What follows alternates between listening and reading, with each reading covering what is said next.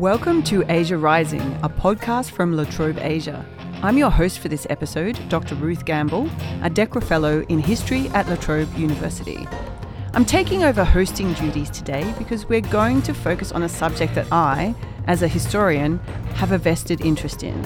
The ways that we, as societies, understand, engage with, use, manipulate, and sometimes abuse history.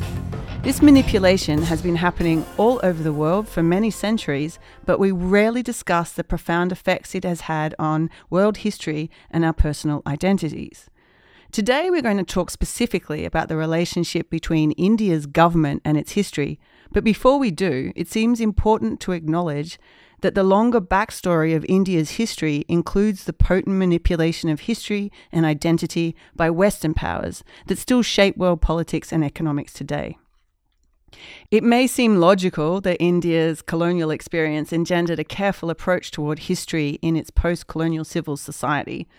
But as we're going to find out today, this doesn't seem to have been the case always, and particularly lately.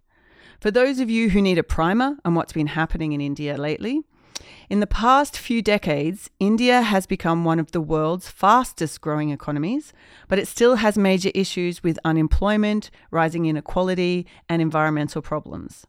The right-wing Hindu nationalist Bharatiya Janata Party, or BJP, has been in power since 2014 and won a landslide victory in 2019. They've put a lot of emphasis on development, infrastructure projects and the like, and voters seem to really genuinely like this.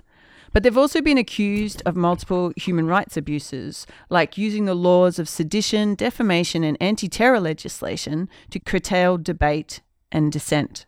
Their attempts to control national narratives have also extended to the history curriculum.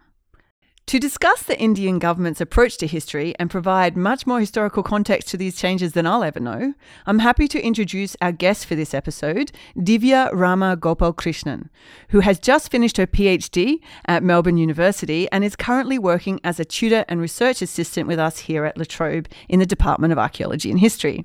So welcome, Divya. It's a pleasure to have you on the pod. Thank you, Ruth, for that introduction. Thank you so much. So Divya, your research usually focuses on medical history in the colonial period, right? Yes. So what is it about the recent changes in India's national history curriculum that has you so concerned that you dived into this topic? Honestly, there have been syllabus changes in the past as well. I want to get that clear that this is not the first time a government is meddling with history and distorting history, but it's during this time I'm an adult and I'm alive. So I'm and a historian. I'm a historian. I Yes. get to put out my opinion Right. on what I think about it. Yeah. And as a budding historian, I feel like this is my responsibility to make people aware of all this changes that's been happening, especially in Australia, where Indian history is not that discussed, unfortunately. And also, I was teaching a subject called Myths, Legends in History at La Trobe. One of the topics was Rig Veda and how the contents of Rig Veda and Harappan civilization has been, modified and meddled with to align with the propaganda of the current ruling party, the BJP. During that time, this news of them removing Mughal history from the curriculum was circulating and was in news, and I was really furious because I have grown up learning about Mughal history and all of the other histories, and I've been fascinated by those things. And to hear that that's going to be removed from this syllabus, I just thought that was ridiculous. Yeah. So the idea was that they were going to remove from the curriculum approximately 300-year stretch of history that was up until the time when the British colonized India, and just, pretend it didn't happen? Yeah, sort of like there's many debates around it. A lot of people will critique me and be like, oh no, they are not removing it completely. They're probably reducing it and, making space for other important histories right to be learned and all of that. And I'm all for inclusion of other histories like from medieval time period. But removal of Mughal history comes with its political baggages.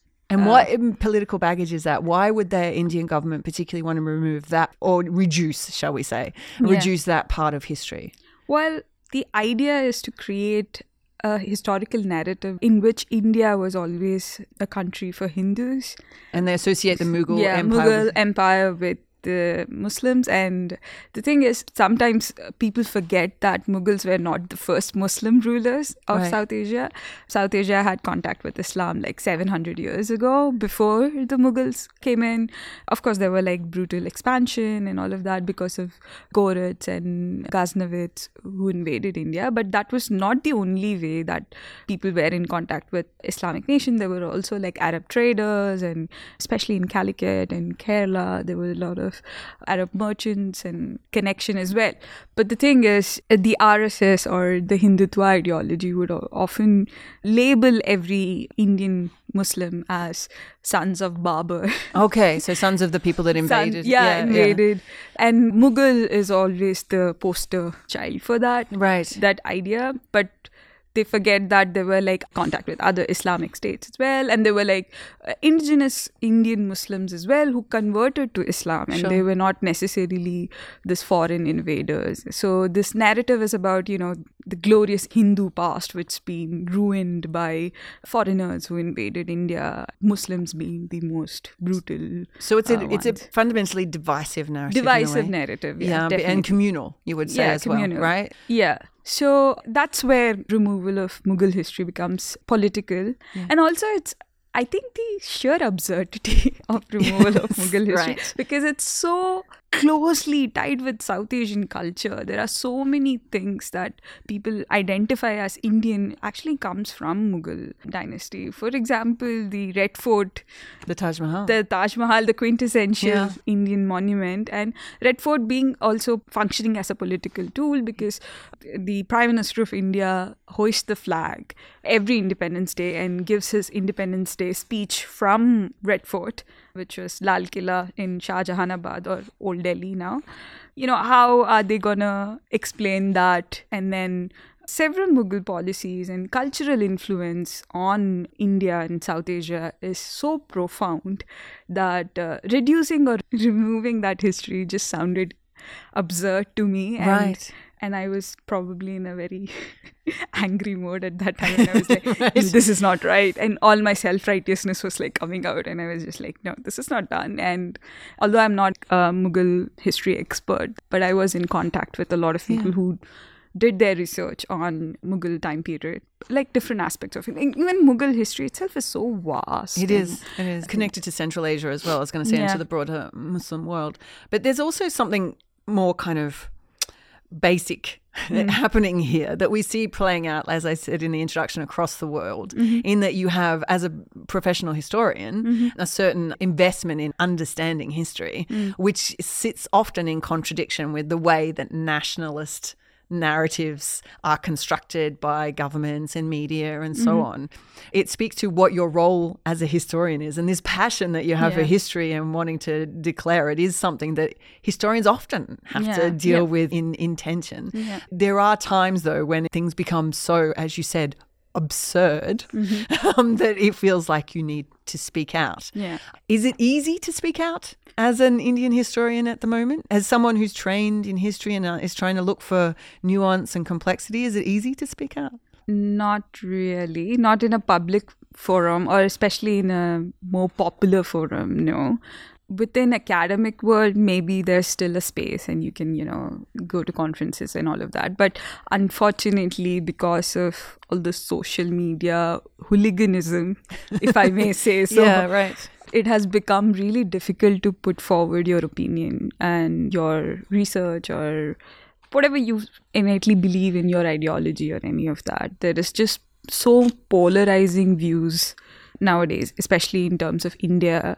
Anything minutely critical of government or anything minutely critical of a certain ideology would just land you in trouble, and you will be called all sort of names like anti-Indian. Sometimes, unfortunately, even given death threats and things like that. It's very serious, isn't it? It's very serious. So I would say in a popular forum, no. But at the same time, I can't be like it's all zero or nothing.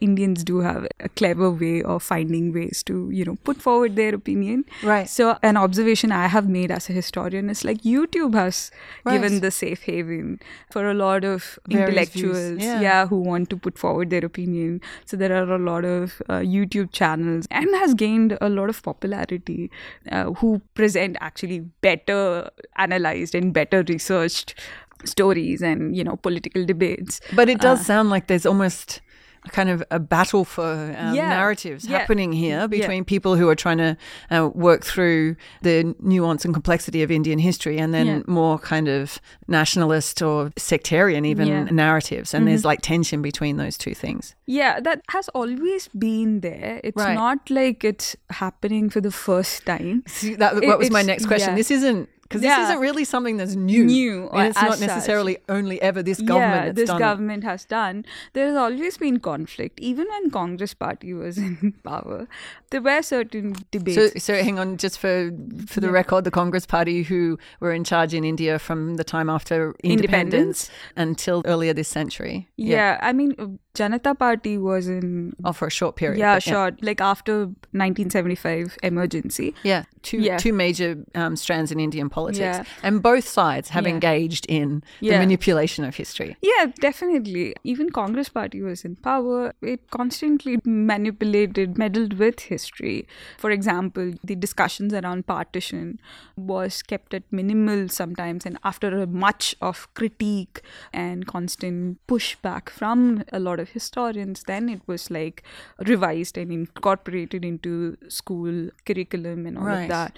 And partition was always dealt in the sense of a problem that was like very well tackled by the first Prime Minister of India and all of that. And despite that, they did this and ignoring all the problems that India also created for Pakistan. For example, it didn't release funds for newly formed Pakistan, and Gandhi had to go on a hunger strike to get that and all of that. So that's all like brushed over, and Gandhi and Nehru are pushed in the forefront when they talk about India's independence struggle, pushing, Ambedkar and contribution of Bhagat Singh and other regional freedom fighters who played an equally important role in India's struggle for independence. But none of them went quite so far as to try and get rid of 300 years of history. So we're getting that's the new. That's a new step. That's definitely novel. Yeah.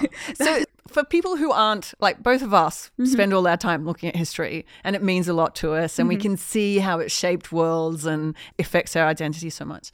But for people who aren't as invested in history, why do you think it matters? Why does it matter to try and get this history right? What's at stake for India if it doesn't understand all of this history?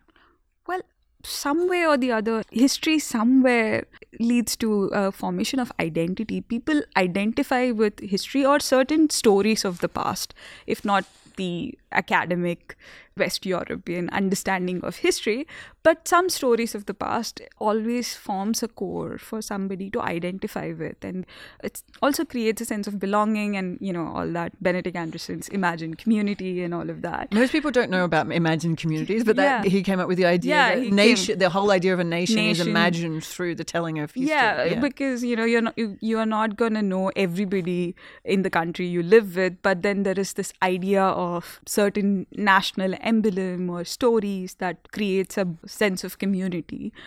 Honestly, Indian nationalism is very complicated because it defies all the concepts of nationalism in the first place. Multiple languages. Because there's no one language binding, although the current government is trying to push Hindi to all the places. But then there is another problem. If they push into all these different regions, they're going to have to, deal with another problem, which Pakistan did deal with when, it was pushing Urdu to the east. One language, two nations. In India, if they do that, one language, 22 nations. At least. At least, I'm saying.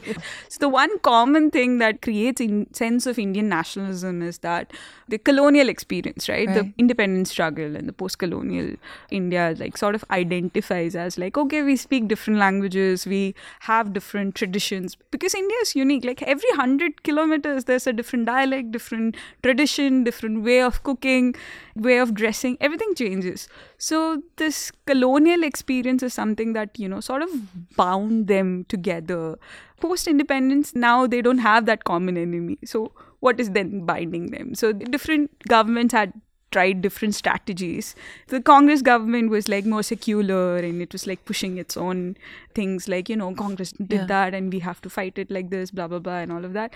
And then BJP is now trying to undo it. They are like, oh no, they were like promoting secular ideas. It was like not secular, like secular. In the name of secularism, they were like feeding false historical narratives and all of that, which I don't deny. In certain places they did, but it was also the need of the hour at that time to create a cohesion.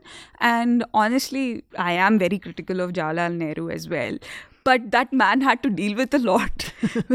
Gandhi being assassinated, there's tons and tons of refugees flooding India. And on top of it, there are like different languages and constitution is not being created. And he had to come up with some way to bind everything together.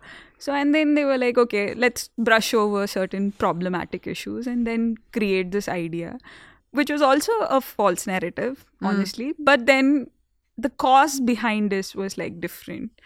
Although like subaltern studies historians critique nationalist historians, it was like you ignored the caste hierarchies and you ignored the problems within it. And even the Indian nationalism was like a brainchild of middle-class Hindu upper caste men who created this idea of Indian nationalism, which doesn't incorporate Adivasis and which doesn't incorporate women's right and all of that, which I agree with. And several historians have critiqued that.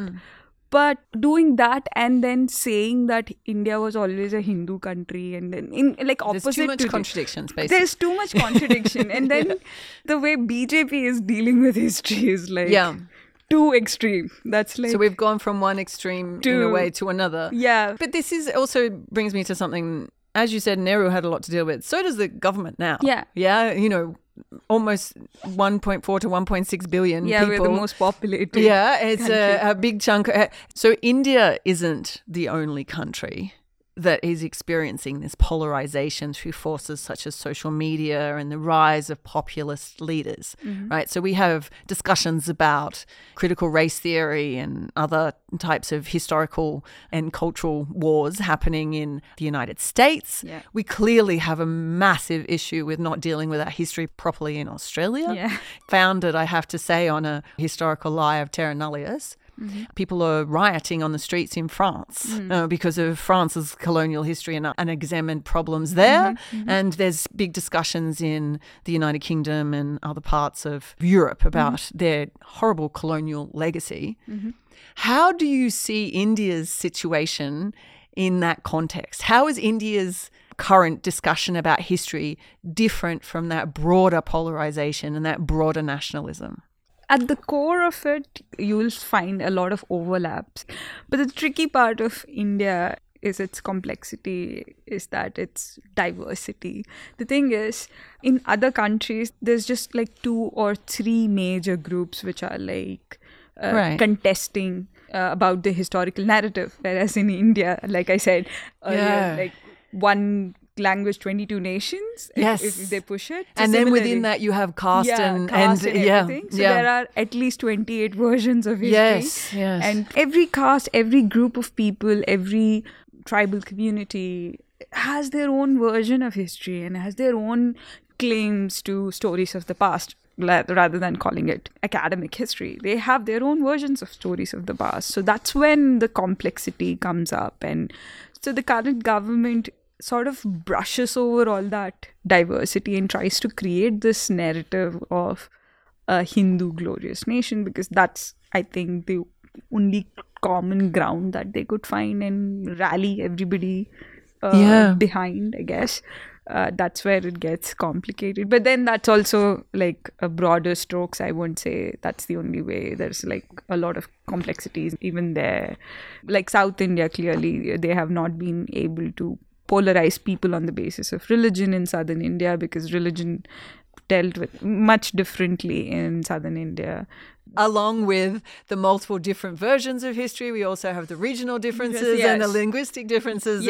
And so one of the bigger ways that India's different is this how do you deal with one nation? Yeah, one nation. With such a complex history. So the issue with creating a national history, that's the issue. So is there a way, do you think, that historians, how we love making history, we don't make history complex. History is complex and we try and tell it in nuanced ways. Do you think that there is a way that it would be possible to tell a story of India in the national curriculum, in public spaces, that dealt with all of that?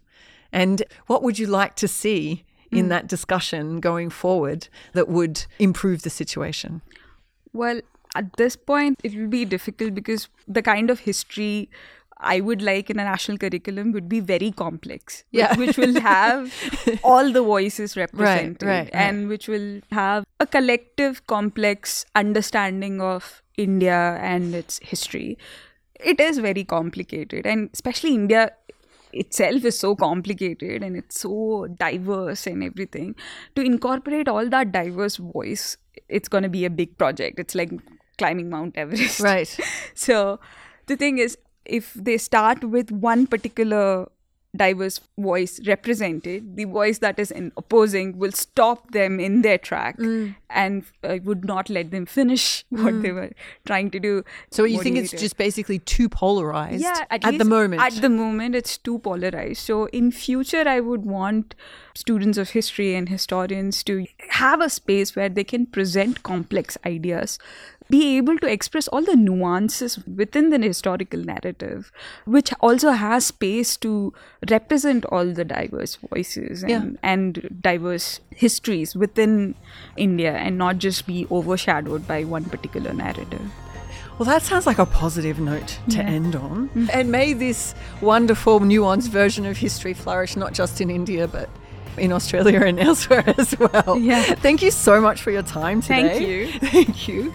So you've been listening to Asia Rising, a podcast from La Trobe Asia. If you like this podcast, you can subscribe on Apple Podcasts, Spotify, or wherever you choose to listen. Please leave a review. They are very much appreciated. This podcast was recorded and produced in Melbourne, Australia, on the unceded country of the Wurundjeri people. I'm Ruth Gamble, and thanks for listening.